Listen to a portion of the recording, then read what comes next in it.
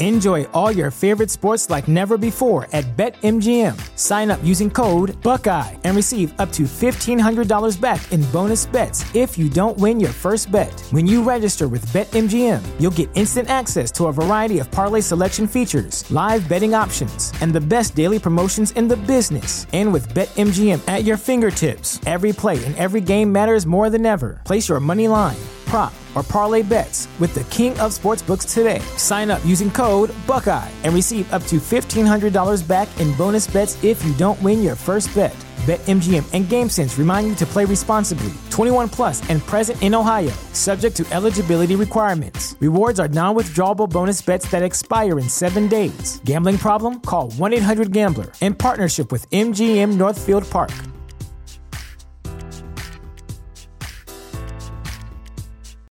You know how to book flights and hotels. All you're missing is a tool to plan the travel experiences you'll have once you arrive. That's why you need Viator. Book guided tours, activities, excursions, and more in one place to make your trip truly unforgettable. Viator has over 300,000 travel experiences to choose from. Everything from simple tours to extreme adventures and all the niche, interesting stuff in between. So you can plan something that everyone you're traveling with will enjoy. Real traveler reviews give the inside scoop from people who've already been on the experiences you're considering. So you can plan with confidence. Free cancellation helps you plan for the unexpected. And 24/7 customer support means you can travel worry-free. Download the Viator app now and use code Viator10 for 10% off your first booking in the app. Find travel experiences for you. Do more with Viator.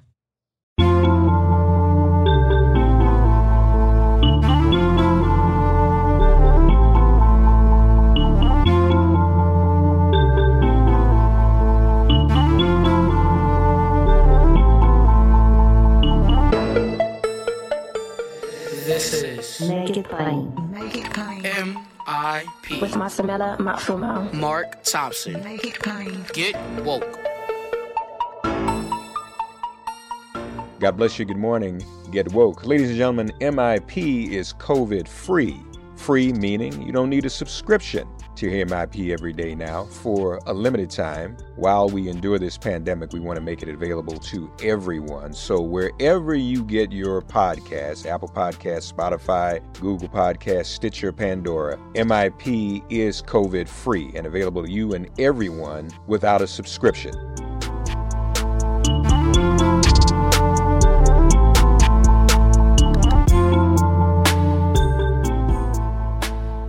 We know what today is, as always. It's Thursday. That means it's time for Thursday Coast here on Make It Plain. And of course, happy to have back in the person the founder of Daily Coast, the largest online progressive community, our dear friend Marcos Melitza, still in the one place in California that's not surging in terms of COVID. So I told you I should come out there and stayed at your house. It's actually fairly okay up here. People take it seriously. They wear their masks. Nobody complains. They keep their distance. We haven't opened up bars and salons and indoor dining and restaurants. And the reality is that most things that are happening indoors, if there's more than a couple of people, are incredibly dangerous. And I cannot believe that there are states that still don't understand that. And we just saw yesterday that Arizona right now is the worst outbreak in the world. You look at any countries, it's worse than New York City at its worst. Right. It is the biggest COVID disaster zone in the world. And of course, you have a Republican who didn't take it seriously as governor. And the same thing is happening in Florida. And the same thing is happening in Texas. And all three of those states have maxed out ICUs in key parts of the states where everybody lives. And so that death toll is going to be rising exponentially over the next couple of weeks. And all of this is avoidable. We see that up here in Northern California, in the Bay Area. And as frustrating as it is to be locked down, it works. It actually works. It saves lives. And instead of pushing for more of sort of this Bay Area solution, you have Donald Trump demanding that schools open up because sacrificing grandma to his re-election chances wasn't enough of a sacrifice. Now he wants to throw your children into the wood chipper. It boggles my mind that this is a thing that is happening and isn't being universally condemned by Republicans. Yeah. No, you're right. And remember, at one time, there was a conversation about me and evacuation from this epicenter in New York. And I said, well, shoot, if I'd gone anywhere, I should have just come out there where you are, would save us. And now, man, it's like it was providential for me not to go because New York's numbers have started to fall. And every other place in the country has gone crazy. So I could have been somewhere else right now that was spiking. So whoever would have thought this is crazy. Betsy DeVos and Trump. Betsy DeVos, who as if that's anybody we should be listening to. Right. Also saying that schools should reopen. It's very dangerous.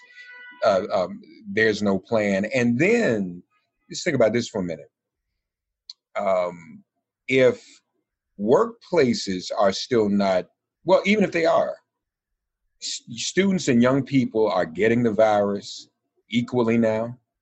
So if your young people go to school and come back infected, then they're infecting the whole household, grandma and grandpa. I mean, it's just, this is not,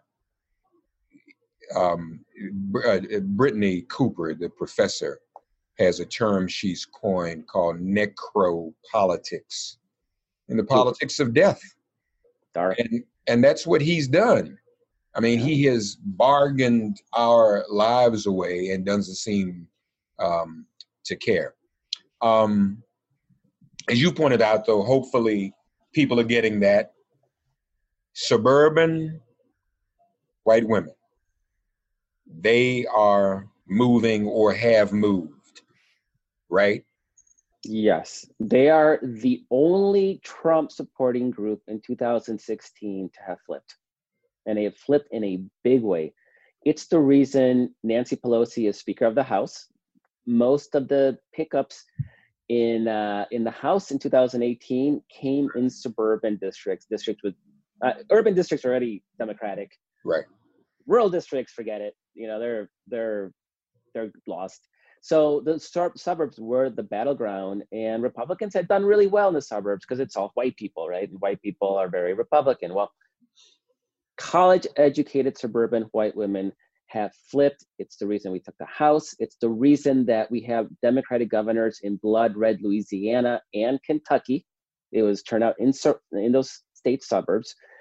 It's the reason we had the trifecta in Virginia, where we took the governorship, both chambers of the legislature. Those picks were almost all in suburban districts. And it's the reason that Trump is doing so poorly in all 7 of the core battleground states. And we have a bigger map now. If you want, we can talk about that. There's a bigger map because of those shifts with college-educated white women.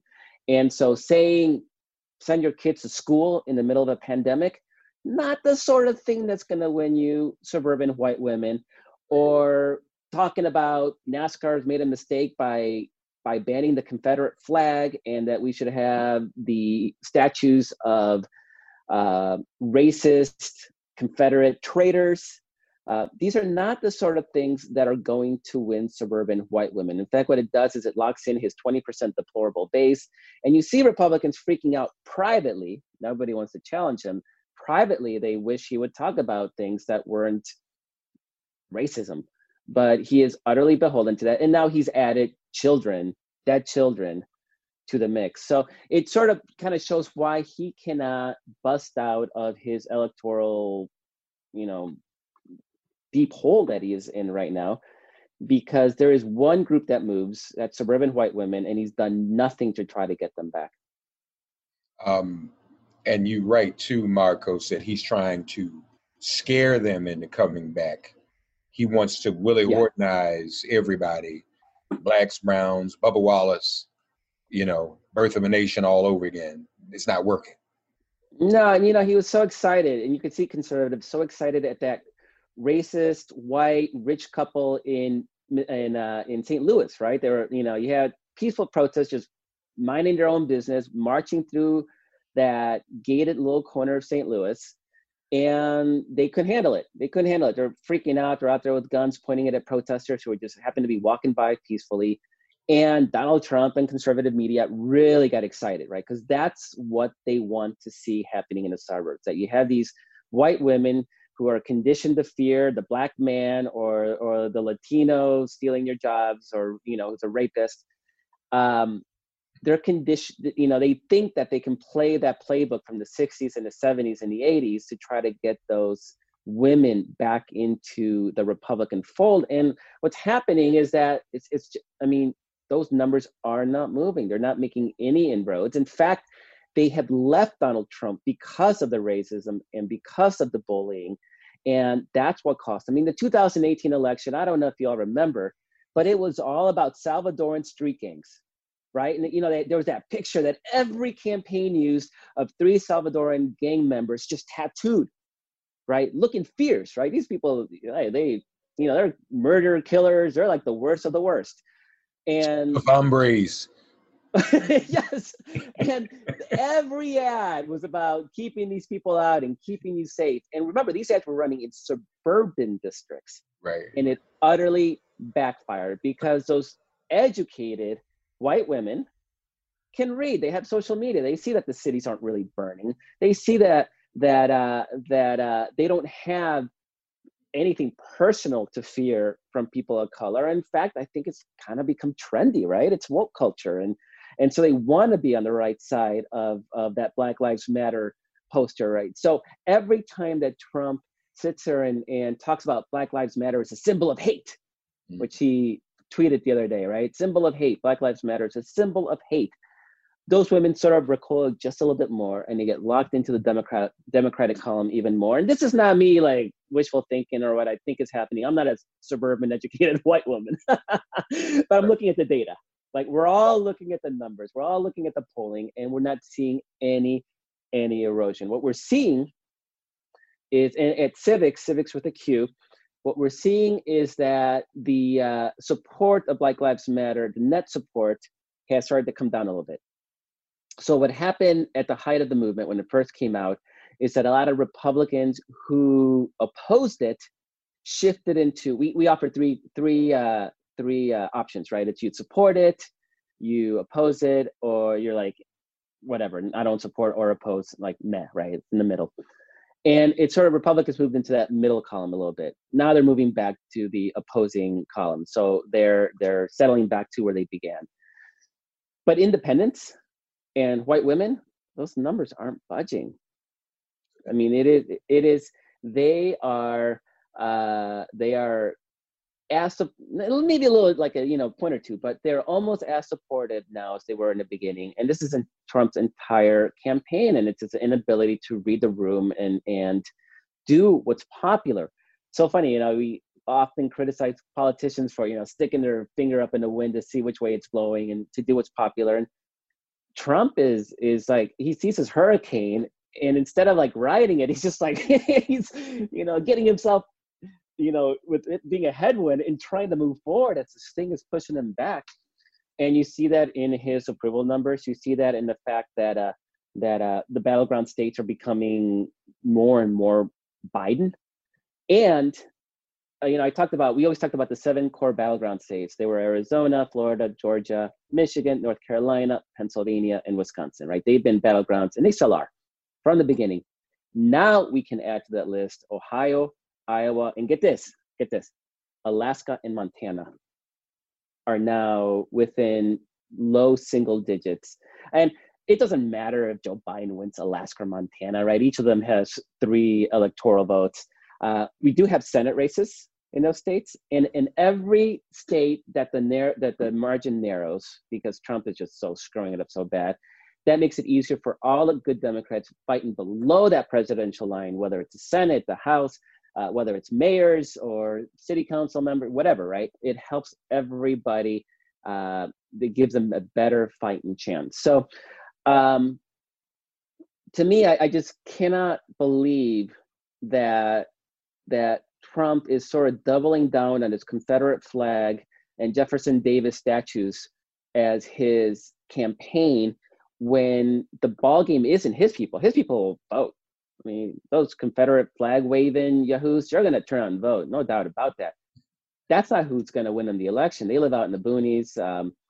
It is those suburban, college-educated white women, and nothing in the data suggests that he is having any ability to move them closer to him or back to him. Don't you think, too, Marcos, that there's a level of suburban educated white woman shame for 2016? I mean, I think that's was also at play in 2018. It was not a good thing to constantly hear that 53% of white women voted for Donald Trump. I mean, people just couldn't believe it. It was like, what in the world? Yeah. And so I'm sure that played a role. And then I also think this too. Now, the suburban white women you're talking about also are probably not all these Karens that we're seeing, as they're called. No.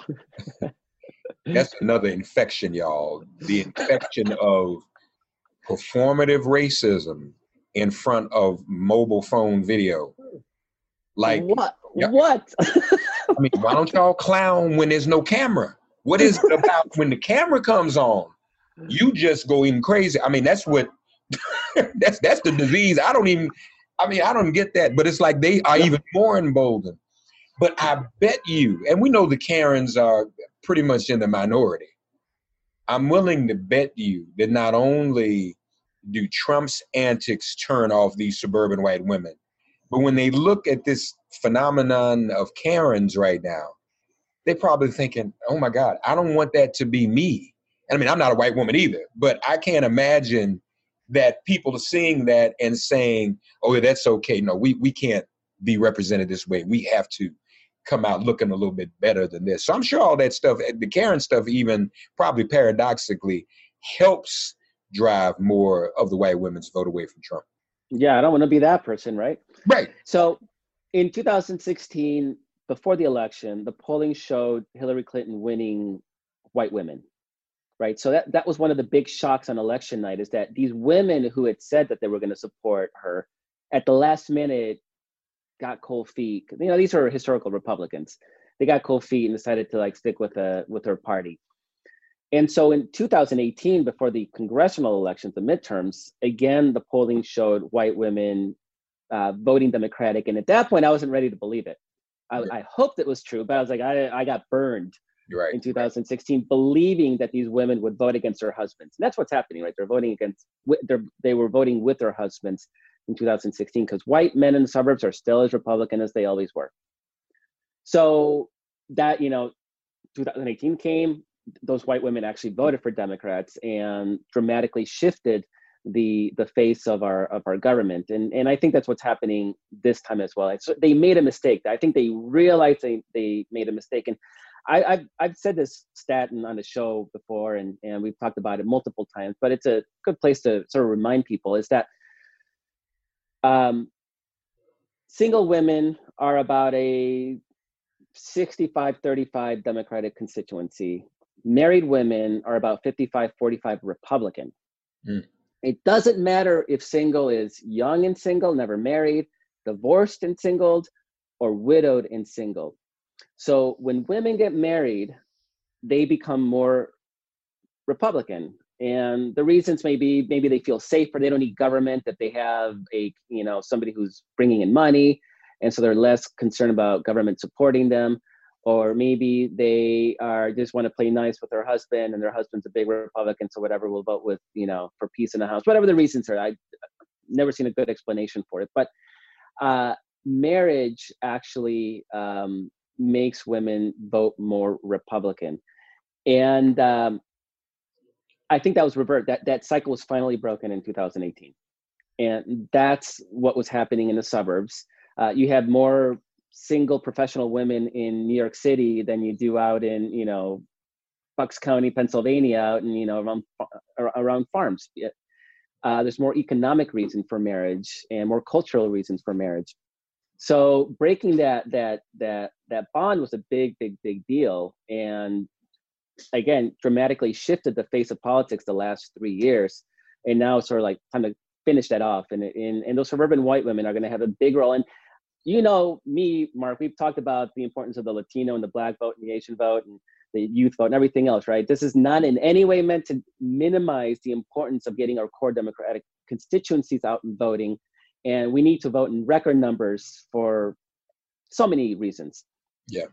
This is just pointing out that only one group has shifted since 2016. Nobody else has moved except for college-educated suburban white women. And so just by having that movement in a really tight 50-50 nation really changes the complexity of the electorate and what the vote looks like. And so locking that vote in has been very important for Democrats. And we don't even have to work at it. Trump is doing it for us just by being Trump. So then, having said that, is there not necessarily any one constituency that Biden needs to over-focus on? I actually, to be honest, I think Biden sort of hanging out at home and FaceTiming people, it's actually working out really well. Say that, Mark. He's the campaign by not campaigning. It's working. Oh man, it's actually it's. I mean, objectively, it is working. So I shouldn't be continuing to encourage him to come on the show. Nah, you should go on the show. He should go on the show. For sure, he should go on the show. No, but a more serious answer is that his weakest constituency are youth voters, and they're with them, right? It's not like this is a Republican constituency. They're just not as likely to vote. They are the least excited about Biden. And when you look at Biden's approval ratings amongst Democrats, I mean, it's sky high with 65 plus, with 40 to 53, with 39 and above, right? It's sky high. When you look at below 34, it's middling. It's like 60% approve and 30% disapprove. And that's amongst Democrats, right? So there's still that latent, these, obviously predominantly Bernie people. They're more radical. They're not excited about the idea of Biden being, a caretaker president or going back to the status quo, which was his original argument, right? Let's get back to what we used, which hasn't really worked for young people or people of color, or communities of color. So there's real reasons that Biden hasn't had, he doesn't have great loyalty and excitement in the youth voters. And I would say that if he's going to do anything, that would be a place to really focus on, is that youth vote. And of course, when you talk about the youth vote, it is predominantly Black, it is predominantly Latino, it's predominantly single women, which are, and there's overlap obviously in all of that, right? And those are the groups that are least likely to vote anyway. So by focusing on that group, you're sort of, you're hitting 3-4 key constituencies at the same time. Now, how does he do that? I don't know, but yeah. On the best of days, for a really good candidate, that's always going to be a tough constituency, and keeping people motivated in that way. Yeah. Mitch McConnell, we talked about this last week. Mitch McConnell seems to be acknowledging that Republicans will lose the Senate. Is he acknowledging yet that he's going to lose his seat? Is that going to happen? I don't. I probably not.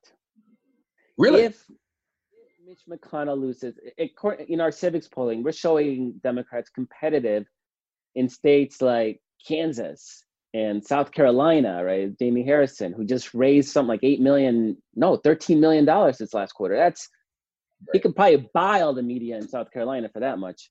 Not the advertising, like the actual TV stations. The one place where we're not seeing a close race is Kentucky. I mean, this is a state that Trump is going to win by over 30 points. And so we're seeing McConnell, who's not popular in any real way, benefiting from the fact that he's a Republican in what is one of the two most Republican states in the country right now. I think only Wyoming is more Republican. Kentucky and West Virginia are sort of competing to see who's runner-up most Republican. So it's a tough state. I think we would have probably had a better chance had Booker won the primary, dynamic Black primary challenger to Amy McGrath. She's been talking about being a Trump Democrat, and that's not exactly how you motivate Democrats to turn out. And granted, it's Kentucky, right? Trump's going to win by 30 points, so maybe that's the only way you get by. I don't know. It's tough though. And if we win Kentucky, we have 60 seats in the Senate. I mean, it's an utter, that would be the last one. Because you're looking at, we're gonna likely to win right now Arizona, Maine, North Carolina, and North Carolina, and Colorado. So that's 4. We're probably gonna lose Alabama. So that's a 50-50 Senate right there. And then you have competitive races. You have 2 competitive races in Georgia. You have Kansas, which is a competitive race. You have South Carolina, which is bordering on competitive, tough, but he's in the game. We did a poll and had Jamie Harrison tied 42-42 with the suck up, Lindsey Graham. Yeah, right. Alaska is potentially competitive. So right there, you have 5 seats that are more likely to flip before you even get to Kentucky. Yeah. So that does mean, though, again, that the more we close that gap between Biden and Trump, the better our chances down the ballot are. And this is why it's so important Montana, I forgot Montana. This is why it's exciting that Montana is, our polling has Biden down only about 2-3 points in Montana. And I've been hearing about other party polling showing Montana close to being tied. And again, who cares? If we win Montana, we've won 400 electoral votes, right? Like, they will. But that is fewer crossover votes we need for Steve Bullock to win that Senate seat. So it's same in Texas. I forgot Texas too. It's another competitive Senate race. So we have a lot of opportunities. They're in red states though. So we got to narrow that gap as much as we can. And then we can actually win some of these seats, particularly since I do expect, if these numbers continue to run as bad as they do, and I don't see how Trump turns this around, and assuming he stays in a race, which I don't know if it's a good assumption at this point, but assuming all that, you actually may see a drop-off in his turnout, because his crazy base is 20-25%. They'll turn out. But there's a lot of Republicans who may say, they look at Biden, and this is the good thing about Biden winning the primary. It's not exciting. It's not going to, radically transform our politics. But if you're sort of a Republican who's not crazy about Trump and he wants to kill your child now, and you're like, oh, I don't. And you look at, well, Biden's the alternative. Biden's not scary in any way. Like, he's just blah, right? He's just the epitome, sort of like the inoffensive, boring white guy who says crazy things sometimes, but it's funny because he's like the crazy uncle. But I was seeing somewhere, someone was making the case that Biden's commercials that just show him as this kind of heroic dude, just positive, help him more than the negative commercials against Trump. And I guess it goes with what you're saying, not showing him doing anything, but with the sunglasses and walking beside Obama, and this is America, and we want to make America the kind of place it used to be. I mean, that might just work. And so the less may be more in this case. It could. I would argue, and I can never prove this because there's no way to test this.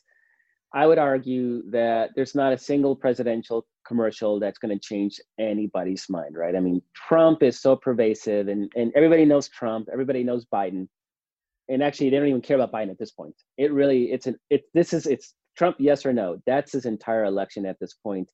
And it's not like you're going to see an ad of Trump supporters going to go like, oh, now that these 30 seconds have flashed before my eyes, I'm not going to go for Biden, or the other way around. So they're dumping all this money on TV ads. And people don't know this. I mean, I say it over and over again, and it doesn't penetrate.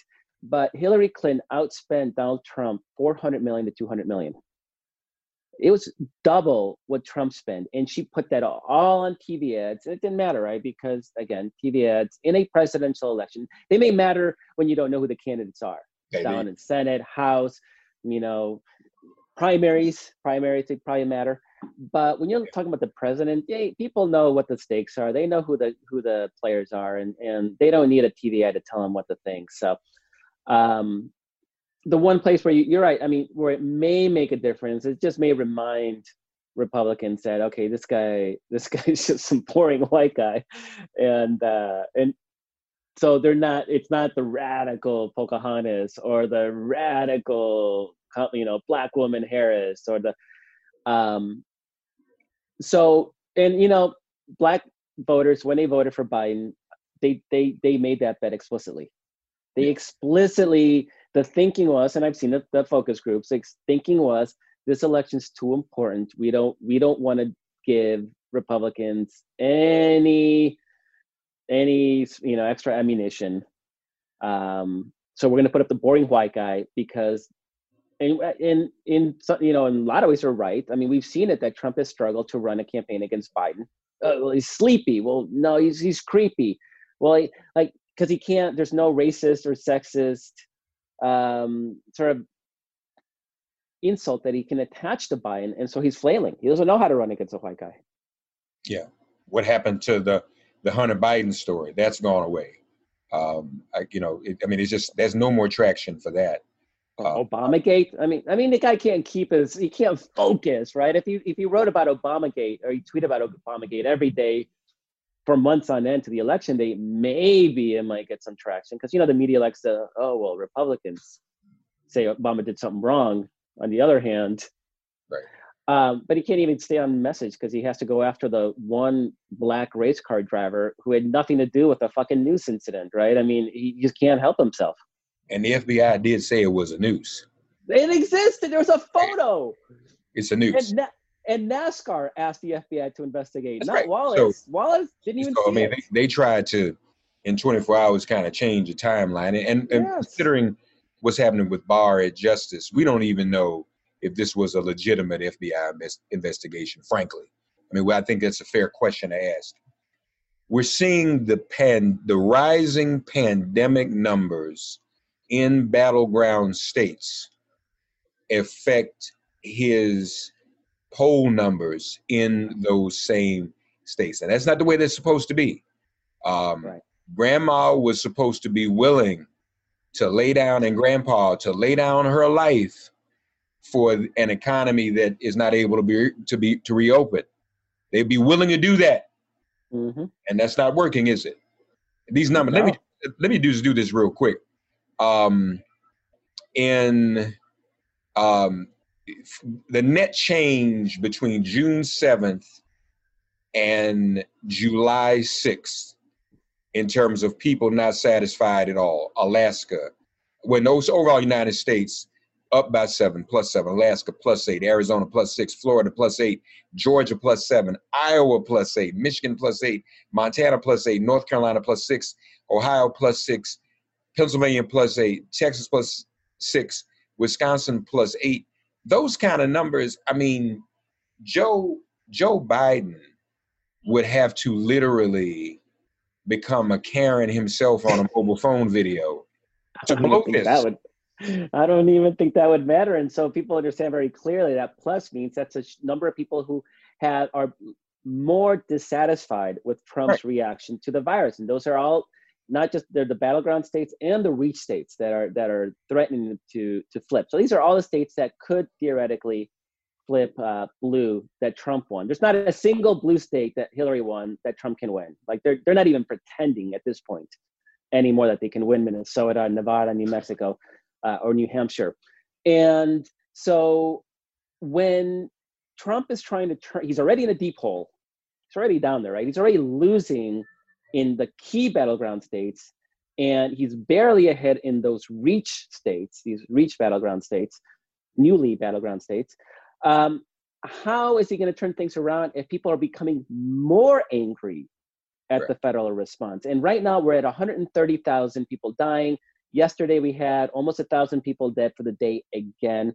I don't think there's any doubt, given the trajectory of these states, particularly since they're not doing anything to stop it, right? Texas, Florida are already having New York-sized numbers of new cases.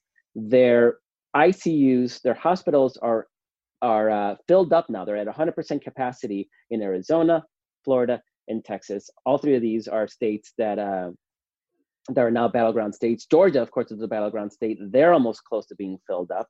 They're not doing anything. New York was trying to get a control of the pandemic. Texas is like, no more bars. Okay, well, that was like the lowest possible bar to close the bars. And so it's hard. I mean, I at this point, I don't see how we're not at 250,000 dead from COVID by the time the election rolls around. And so his numbers they're not getting better on race. They're not getting better on COVID. And now he wants to sacrifice your children. He literally wants to send your kids to school because, he literally said because the Democrats don't want to keep the schools closed because of the election. I mean, he's literally saying, I think I'm going to lose if schools don't open. So send your kids into an environment that is obviously unsafe. And Mark, your son graduated, right? Mine haven't. Like, I want them back in school. I don't want them back in school if it's unsafe.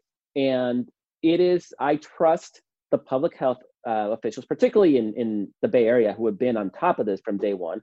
I trust them to say when it is safe for my children to go to school. I don't trust Donald Trump and his White House to make that decision for anybody. But that's what he's trying to do, and I don't see how he turns things around. So I don't see a scenario in which Biden blows this at this point. And maybe there's no gasp he can say. There's nothing at this point that he can do because Trump is so overpowering in the story, in this narrative of what the election is and what America is right now, that he's sort of like bit player, right? He's like way off on the sideline, and he can try to get attention, and nobody cares because he's just not important. And I don't say that in a bad or good way. I'm just saying it is what it is. People only care about getting rid of Trump. And so the numbers we're seeing, I don't know if the New York Times had Biden up by 12. I don't believe that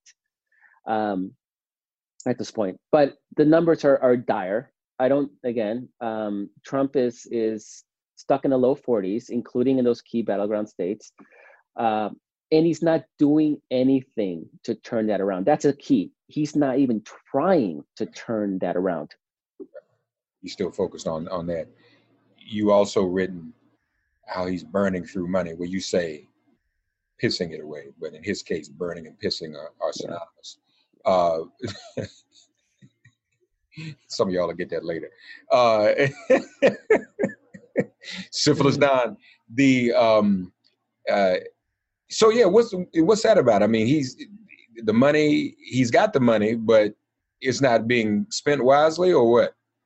Right. He has about at the end of the last month, he had about an $80 million advantage on Biden, which sounds terrible. But remember, Hillary had it was actually $230 million advantage on Trump, 2016. We got to get away from this idea that money is everything in politics, because it's not.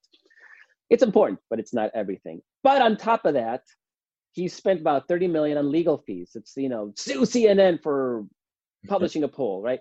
And the campaign isn't suing CNN because they think they're going to win or anything. They're doing so because Trump demanded it, and they can't say no to Donald Trump.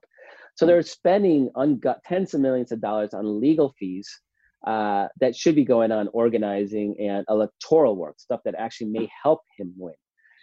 But the bigger chunk of that is he's actually spending money advertising. Again, I will argue that every dime spent on TV advertising is probably wasted money at this point. But he's spending in Iowa. He's spending in Ohio. He's spending in Texas.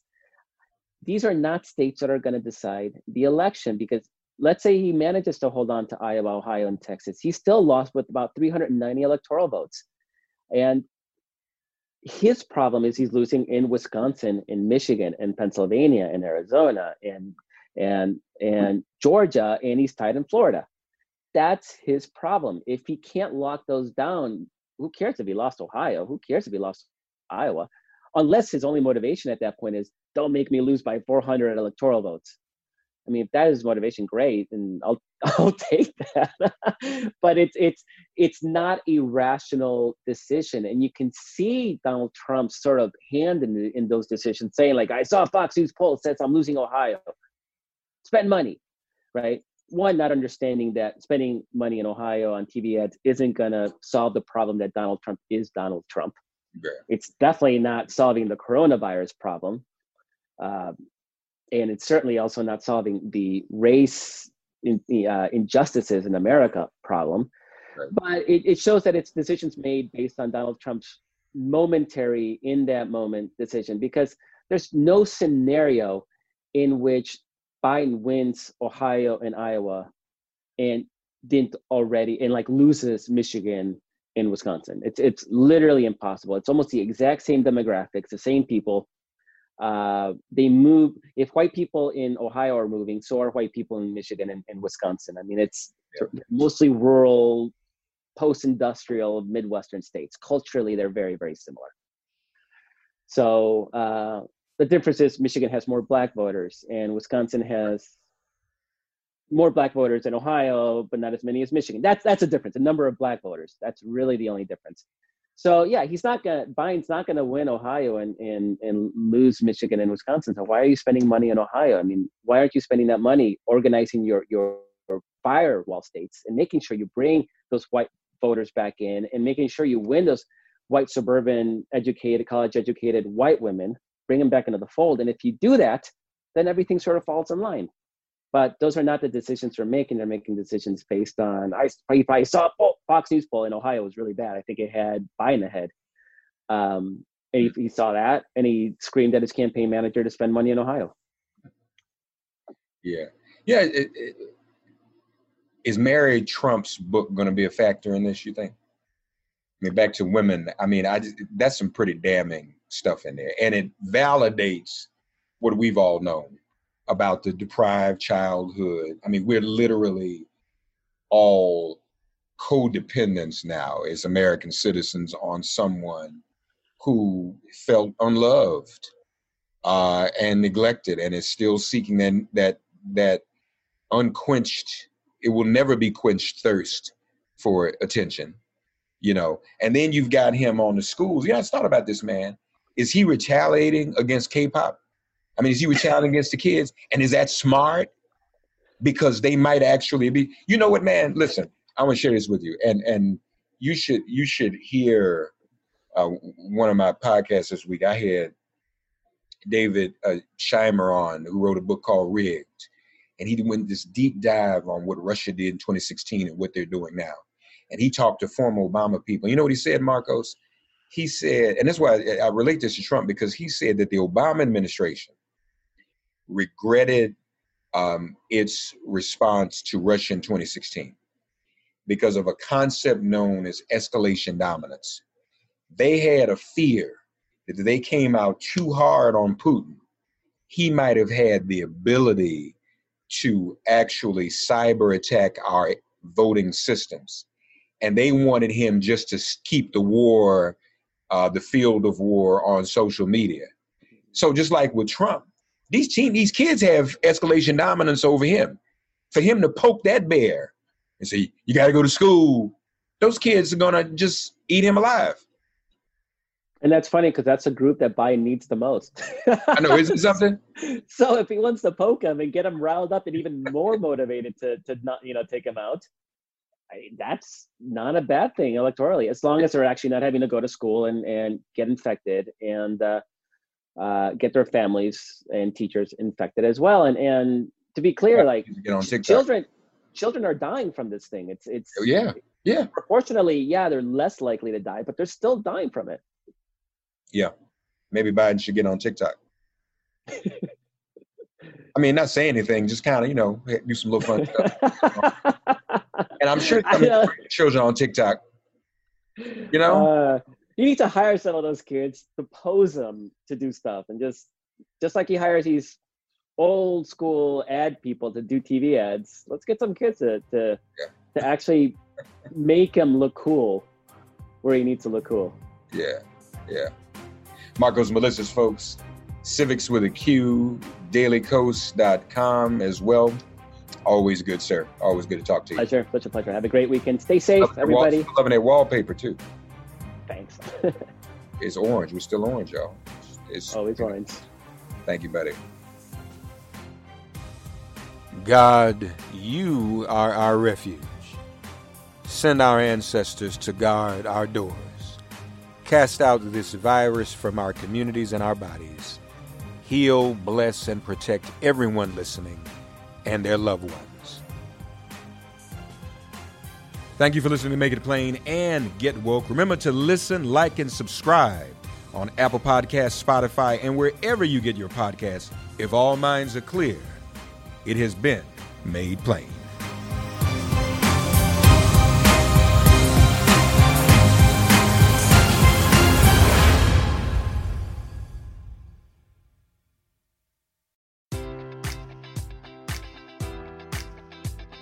Enjoy all your favorite sports like never before at BetMGM. Sign up using code Buckeye and receive up to $1,500 back in bonus bets if you don't win your first bet. When you register with BetMGM, you'll get instant access to a variety of parlay selection features, live betting options, and the best daily promotions in the business. And with BetMGM at your fingertips, every play and every game matters more than ever. Place your money line, prop, or parlay bets with the king of sportsbooks today. Sign up using code Buckeye and receive up to $1,500 back in bonus bets if you don't win your first bet. BetMGM and GameSense remind you to play responsibly. 21 plus and present in Ohio, subject to eligibility requirements. Rewards are non-withdrawable bonus bets that expire in 7 days. Gambling problem? Call 1-800-GAMBLER. In partnership with MGM Northfield Park.